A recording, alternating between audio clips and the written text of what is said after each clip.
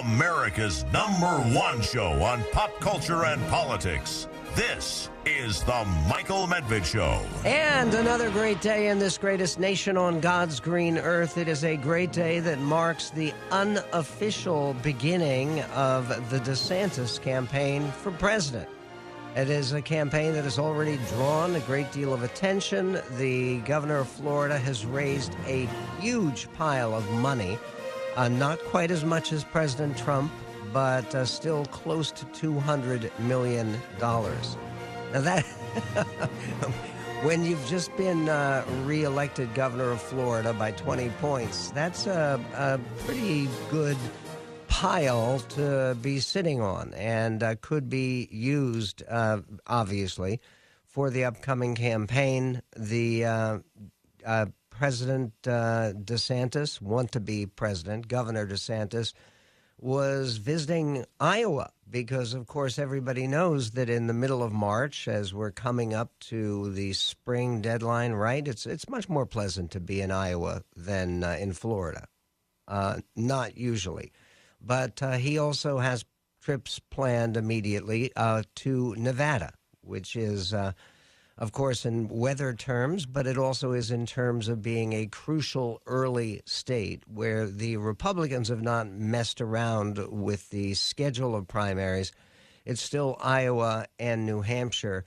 And what a lot of people are thinking about is that with the support that he is received and receiving and the money that he has stored up, Donald Trump, who was actually filmed dancing.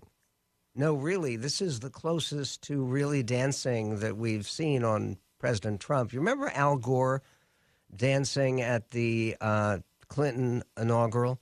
I know that's a long time ago. That's back in 1993, but it was still a memorable dance. He was kind of doing the twist, and it was environmentally sound. But President Trump was dancing at the birthday party of his soon-to-be daughter-in-law, the fiancée of his son, Donald Trump Jr., Kimberly Guilfoyle, who is part of the idea that there really is such a thing as an American establishment. Kimberly Guilfoyle was formerly married to Gavin Newsom, who is now the governor of California and could at some point in the future be running against her, could be running this time against her soon-to-be father-in-law or her husband, Donald Trump Jr., or you name it. Well, 1-800-955-1776 is our phone number. There's also breaking news on CNN that the Mexican authorities have arrested 5 people in connection to the kidnapping of 4 Americans in Matamoros, Mexico. The Attorney General for the state of Tamaulipas in Mexico, which is where Matamoros is located, his name, the Attorney General, is Irving Barrios Mojica. He is called the kidnapping and the murders a senseless crime. The cartel has also formally apologized. We talked about that yesterday, carrying out the cruel act that left 2 Americans dead and 1 Mexican woman dead who was apparently caught in crossfire. The case remained very confusing to investigators who were still obtaining information on the kidnapping last Friday. And considering all angles, so said a Tamaulipas prosecutor's office official familiar with the investigation, according to the before the news of the arrests, or 5 arrests took place. Will this actually calm down the idea of people like Lindsey Graham, who have called for basically using missiles to hit various cartel officials while they're sleeping? And this is on somebody else's territory. It's not American territory. He wants to send the missiles to Mexico. The Mexican president issued a statement earlier today, Andrés Manuel López Obrador. He issued a statement saying that he would not permit any country to send troops into Mexico without the permission and cooperation of the Mexican government. He has been notoriously inept in terms of dealing with the cartels, saying that the cartels should be tamed through hugs rather than bullets. And that kind of policy doesn't generally work. There is also news about the U.S. economy. This at the time that Washington is still reeling from the presentation yesterday of President Biden's, huge new budget, his proposed budget, which is dead on arrival, as people say. No one thinks it will have any chance at all of passing either the House or the Senate. In the Senate, there's still the need to deal with some nominal Democrats, people who are parts of the Democratic caucus, but who do not like the out-of-control spending. People like Joe Manchin of West Virginia, his presidential prospects we've talked about, and Kyrsten Sinema, whose prospects as an independent senator who is now caucusing with the Democrats. Who knows where she could go when the election yields its results coming up, results that are widely expected to give the Republicans an excellent chance of winning back control of the Senate. And the good news is that Senator Mitch McConnell, who fell and endured a concussion at a dinner, it was a fundraising dinner for Republican Senate candidates, and he is apparently feeling much better and will return back to work. He's 81.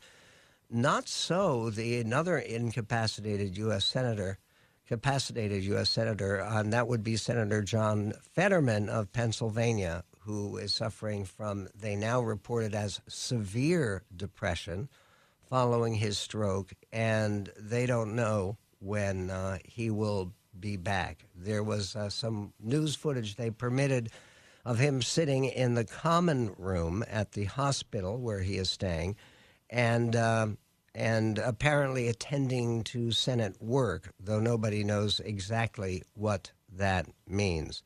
There is also this, which is pretty shocking news, and it deserves the front page. It got the front page in many newspapers. Criminal charges against Trump seem likely, prosecutors signal. And the report says the Manhattan District Attorney recently signaled to Donald J. Trump's lawyers that he could face criminal charges for his role in the payment of hush money to a porn star, the strongest indication yet that prosecutors are nearing an indictment of the former president. They have invited him to testify before the grand jury. Now, in this kind of situation where someone is facing possible indictment from a grand jury, he has the right to say, no, I choose not to testify, and that's what people expect him to do.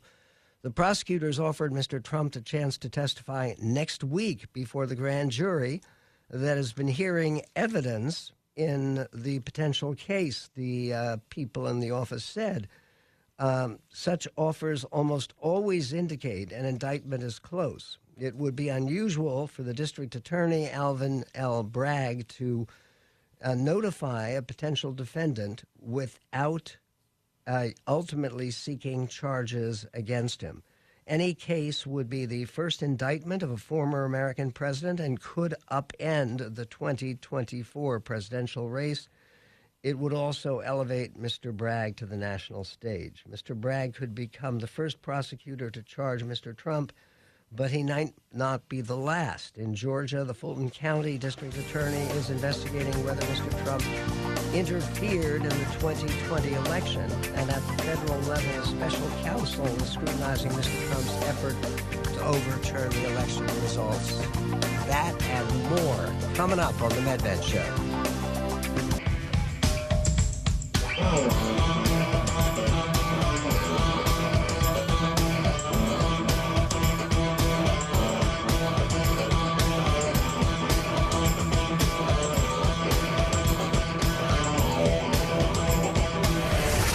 Michael Medved Show.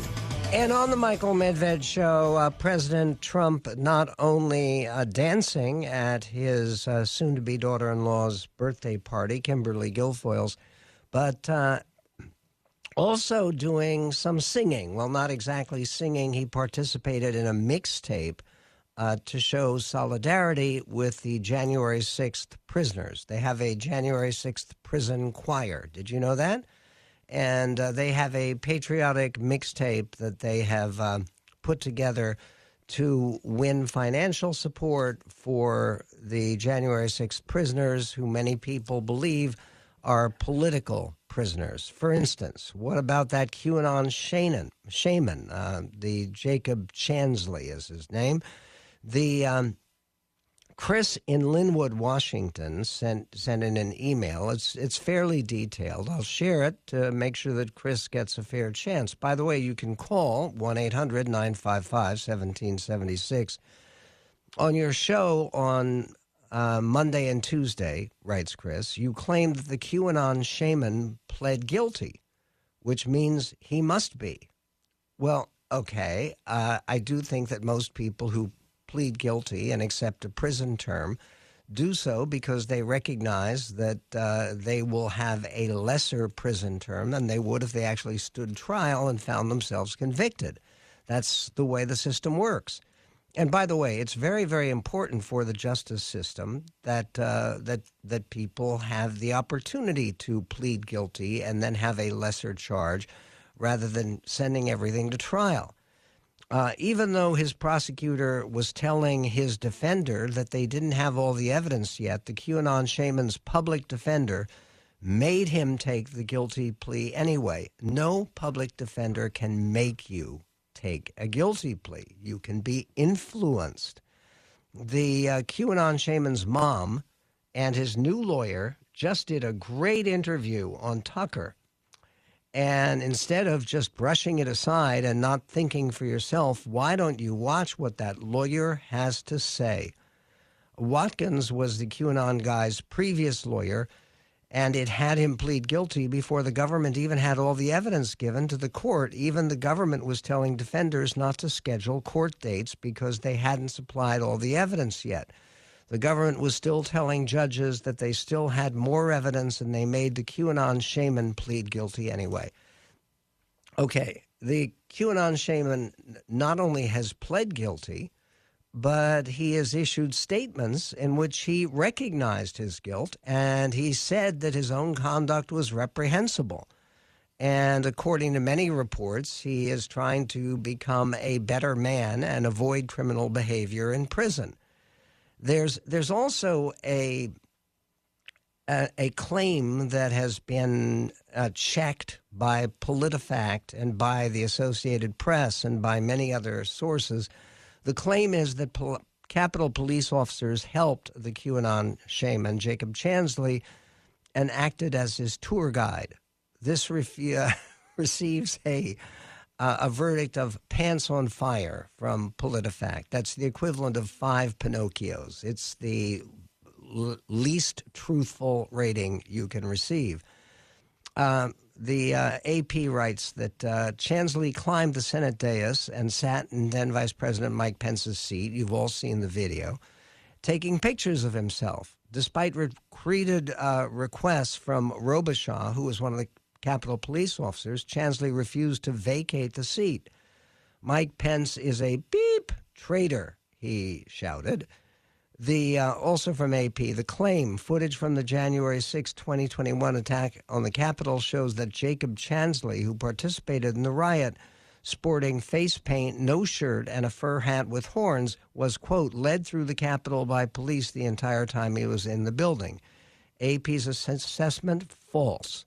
Court documents and video footage from the attack on the Capitol make clear that Chansley, who is widely known as the QAnon shaman and is one of the most recognizable January 6th rioters, that's because most other people did not wear helmets with horns on them, entered the Capitol without permission.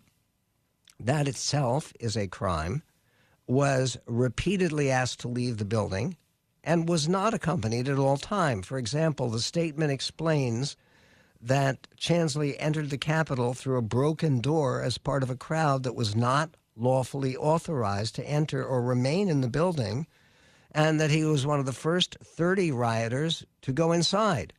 It goes on to note that although officers asked Chansley and others multiple times to leave the Capitol, he did not comply, and he actively riled up his fellow rioters. The statement describes Chansley's interactions with officers, but also points out that he entered the gallery of the Senate alone. And there's more about one of the very important aspects of the claims that inspired January 6th. January 6th was all based on the idea that we had a fraudulent election, that the election had been stolen, that Trump had actually won. Headline, Trump lawyer admits to lies about election. And this is one of the lawyers you saw on TV a lot. The lawyer who worked with Rudy Giuliani and Sidney Powell, her name was Jenna Ellis. She's pretty, and she was in the background most of the time, backing Rudy Giuliani, for instance, on that day when his hair was bleeding, if you remember, whatever it was, hair dye or something dribbling down his face. But Jenna Ellis, a lawyer who represented President Donald J. Trump after his loss in the 2020 election, admitted in a sworn statement released yesterday that she had knowingly misrepresented the facts in several of her public claims that widespread voting fraud led to Mr. Trump's defeat. The admissions under sworn testimony by Ms. Ellis were part of an agreement to accept public censure and settle disciplinary measures brought against her by the state bar officials in Colorado, her home state. Last year, the officials opened an investigation of Ms. Ellis. According to the sworn statement yesterday, some of Ms. Ellis's lies about election fraud were made during appearances on Fox News, several of whose top hosts and executives were recently shown to have disparaged Mr. Trump's fraud claims in private, even though they supported them in public. The revelations about these discrepancies have emerged in a series of court filings by Dominion Voting Systems. Ms. Ellis, part of the so-called elite strike force of lawyers that took to the air and traveled across the country in support of Mr. Trump's false claims of fraud, is also embroiled in the Justice Department's investigation of the former president's sprawling efforts to reverse his loss to Joseph R. Biden Jr. As part of the investigation, which was taken over in November by special counsel Jack Smith, dozens of grand jury subpoenas have been issued, many of which have requested information about Ms. Ellis.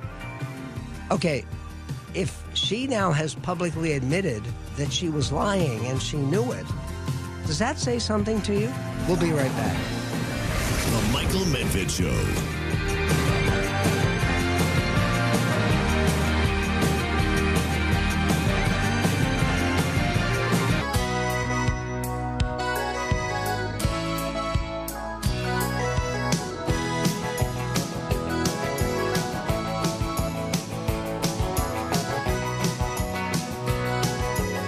And on the Michael Medved Show, I'm talking about, at one time, part of that elite strike force of lawyers that President Trump dispatched, led by Rudy Giuliani. Where's Rudy? You know, President Trump at his rallies, it's one of those things that I actually find quite endearing. He very often will think of somebody while he's speaking, and then he interrupts the speech. Where's Rudy? Where is he? Where is he? And he waits for him to wave, and there he is, and points to him in the crowd. Okay, where is Rudy? I mean, he has been very much out of the picture. He was closely involved with Jenna Ellis and Sidney Powell. And as part of her public censure, and again, she's admitted that she knowingly lied. She specified 10 occasions on TV where she told blatant lies. But she says, as part of her public censure, Ms. Ellis agreed that her legal work for Mr. Trump, quote, caused actual harm by undermining the American public's confidence in the presidential election. Wow. But officials noted in the statement that a selfish motive and a pattern of misconduct were aggravating factors in the case. Ms. Ellis admitted to 10 misrepresentations of the facts during her work for Mr. Trump, beginning within weeks of the election being called for Mr. Biden. On November 20th, 2020, for instance, so what is that, 2 weeks after the election, Ms. Ellis appeared on Maria Bartiromo's show on Fox Business, describing the evidence that Mr. Trump's legal team had supposedly collected to support their claims of fraud, a position that she now acknowledges was completely untrue. There was no evidence. This is amazing. And then it also talks about what she said on Maria Bartiromo's show, which she now acknowledges to have been false. She said, "We have affidavits from witnesses. We have voter intimidation," she falsely claimed on Ms. Bartiromo's show. "We have the ballots that were manipulated. We have all kinds of statistics that show that this was a coordinated effort in all of these states to transfer votes either from Trump to Biden or to manipulate the ballots to count them in secret." She now acknowledges there was no evidence. She was lying. 2 weeks later, Ms. Ellis appeared on Jeanine Pirro's show on Fox and declared that Mr. Trump's legal team had discovered more than 500,000 votes in Arizona that were cast illegally. She acknowledged in the statement issued yesterday that this claim was also completely false. Groundless. Okay, when people who are involved with public deception and with misleading the public and making people sick and indignant and heartbroken and disillusioned based on nothing, shouldn't that at least get some attention to give us some sense of the truth? It's one of the reasons I think that so many people are looking at a new direction in the Republican Party. There's a new poll, and it's a poll many people have been waiting for. We mentioned it before. Many Iowa Republicans, this is the new Des Moines Register Iowa state poll, many Iowa Republicans remain committed to Donald Trump, but the former president is seeing his support erode as campaigning begins to heat up ahead of Iowa's 2024 presidential caucuses. That, according to the new Des Moines Register poll. Trump, who launched a third White House bid late last year, has seen his favorability numbers in the first-in-the-nation caucus state steadily decline among Republicans since they peaked in September of 2021. And the percentage of Iowa Republicans who say they would definitely vote for him if he were the nominee in 2024 has plummeted by more than 20 percentage points since June of 2021. Now, part of it is the presence of DeSantis, who was in Iowa today, and he actually used the opportunity of one of his speeches in Iowa to test out a new word that will be part of his campaign. That word is wokeocracy. That's a negative term to Ron DeSantis. Clip 18. Because woke ideology has infected so many institutions, if you really want to protect the freedom of your folks, you got to be willing to defend them against the left imposing their pathologies on your people in any of these institutions. So we've got to fight if we see it in medicine or the universities or the corporations. You can't just say, let it go, because then we're going to be living under an oppressive wokeocracy, and we can't let that happen. Okay, no, we can't let that happen. And obviously, one of the reasons, and I write about this in our newsletter today, one of the reasons I think it's unlikely that Trump would ever select or try to end the campaign or neutralize DeSantis' campaign by asking him to join the ticket, asking him to run for vice president. I can't think of anyone who is less suited to be vice president than Ron DeSantis. Why?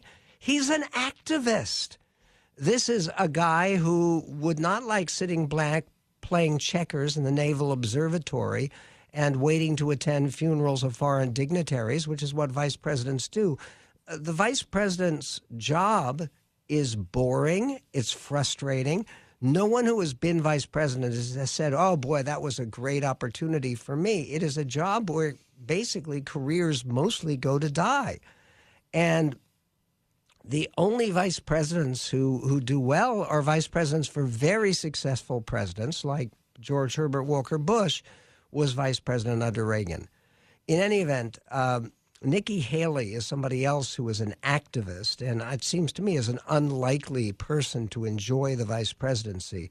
She was actually speaking, it seems to me, courageously and honestly when she was campaigning in Iowa. Clip 4.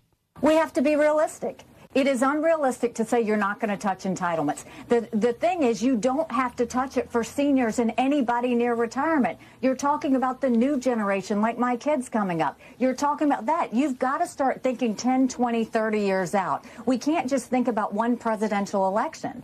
And we've got bigger issues, so we've got to start making bigger solutions for these problems. When you talk about these entitlements taking up more than a third of what the government spends, obviously we have to do what they just voted to do in the French Senate. In the French Senate, they voted 210 to 115. Was overwhelming to raise the retirement age there officially in the country from 62 to 64. And, of course, they have demonstrations in the streets. Look, the idea of raising the retirement age rather than adding $7 trillion of new taxes, which is what President Biden apparently wants to do, is that really what we need over the next 10 years? We will be talking about that. We'll also be speaking about a political figure who plays a part in this ongoing debate. His name is Reagan. We'll be talking about that with Rich Lowry and more coming up on the Medved Show. There was also a new appearance, public appearance, very important one, by Glenn Youngkin, who has been discussed as a potential presidential candidate. He's the new governor of Virginia. He actually won a smashing victory in his governor's race in a state that had been trending blue. He did a town hall on CNN about the issue of education, which, as we were talking about with Ben Carson, former cabinet member last time, could be a sleeper issue to help Republicans. So what did Glenn Youngkin have to say about the education issue? We'll get to it coming up on the Medved Show. The Michael Medved Show.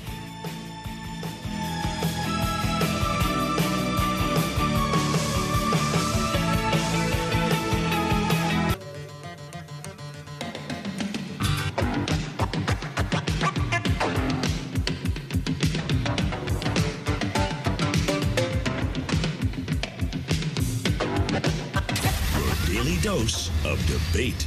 It's the Michael Medved Show. And I have not forgotten about something that was of great interest to me when I discovered it last night, which was the Trump and Prison Choir mixtape. This is not a joke. It's not a fraud. It's not Saturday Night Live. It is real. And it represents, it seems to me, a strategic statement by Trump and his campaign about what they prioritize in this campaign. We will get to that with a Michael Medved music review of that mixtape coming up. But first off, Glenn Youngkin, who is constantly mentioned as a potential Republican candidate for president or vice president. He's the governor of Virginia. He's very popular. He won a wonderful election victory. His background is not in politics. He is not a professional politician. He was a very successful businessman and somebody without lawsuits or bankruptcies or controversy in his business background. And he was just on CNN doing a town hall on education, because that was one of the big issues on which he ran. And he ran on the idea that parents should have more to say about what goes on in the schools that the parents pay for and to which they entrust their most precious possessions, which are their children. And yes, I'm not seriously suggesting that children are the possessions of parents, but children are the responsibility of parents, which is precisely why, if you're going to make people legally responsible, you have to give them some kind of discretion in terms of how their children are going to be raised and, yes, educated.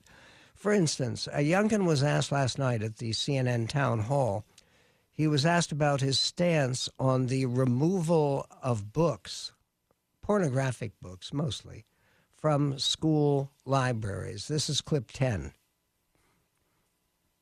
My whole approach to this starts with parents and transparency, to make sure that parents know what's in the library and parents understand what materials are being used in the curriculum. And so last year, we were able to pass a bill on a bipartisan basis that gave parents full visibility into materials in the classroom. And if those are sexually explicit materials that aren't consistent with family values, then a parent can request a replacement material into their child's curriculum. See, I do believe that there's moments where we have to make decisions about what's age appropriate and what is appropriate. And those are hard decisions, but we shouldn't run away from them. We should engage in them. And these are healthy discussions for us to have. What books should be in an elementary school library? Should they have explicit pictures in them or not? Well, I don't think they should be there. And these are decisions that I think we should take on as opposed to run away from. I think a very effective answer and a very appropriate answer. And he was also asked about this controversy about withholding National Merit Scholarship notifications. Now, people have tried to impose this because the idea that there might be some people who are doing better in school and some people who are doing worse in school destroys the whole notion of equity. I mean, equity means, right, a participation trophy for everybody. Okay, I was a National Merit Scholar, and it was one of the greatest days in my young life. And to have that notification and to be on that list, and it was wonderful. And it was one of those things that I had worked for, actually. And here is Governor Youngkin on the whole idea of treating kids who can do honors work with honor. Listen, this is clip 9.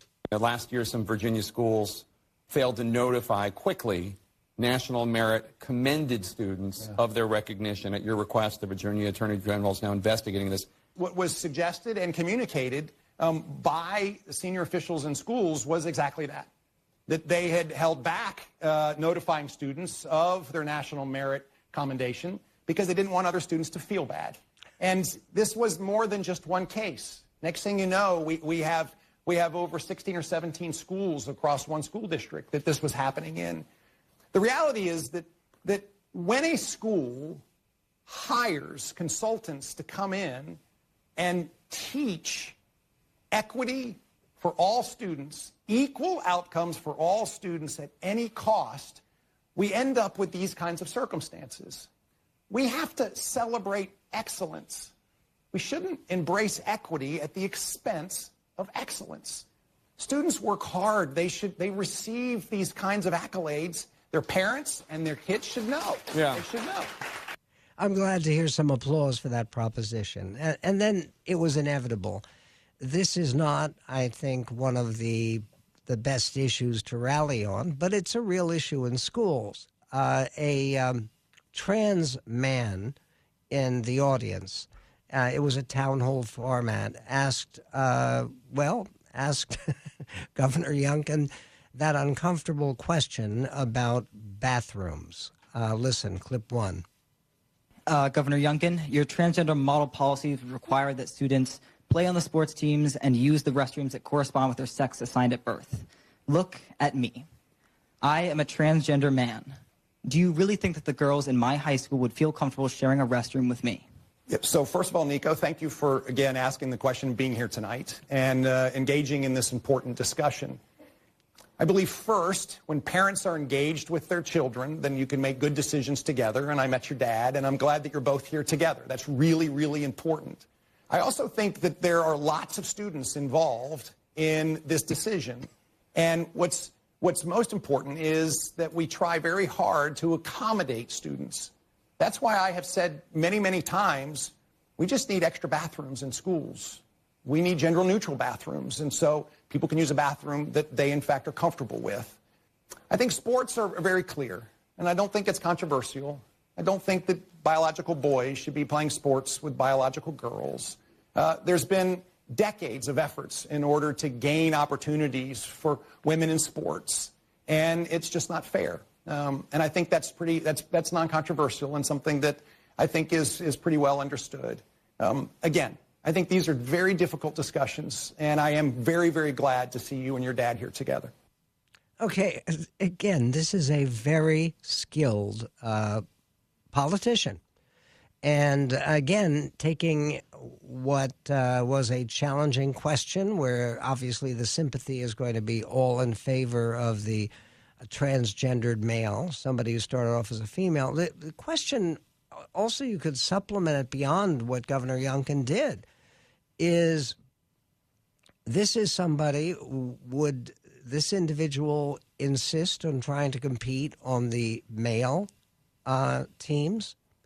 And as long as you're going to separate males and females in sports, which is necessary to give women a chance in many sports, or to give men a chance in gymnastics, for instance. I mean, women seem to, that is one area where the difference does not necessarily work in the behalf of the males. But look, we should hear more from Youngkin. And he may not run. In fact, he probably won't run. It's already a crowded field.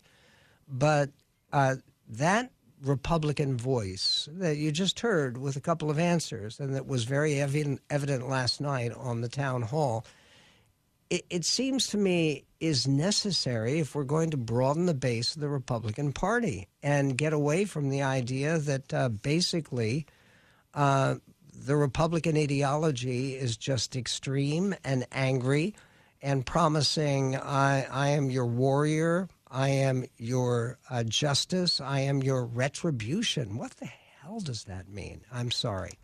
And retribution against whom? And involving what? President Trump also made a statement. He wants to try for treason the members of the House of Representatives who served on the January 6th committee. Can you imagine?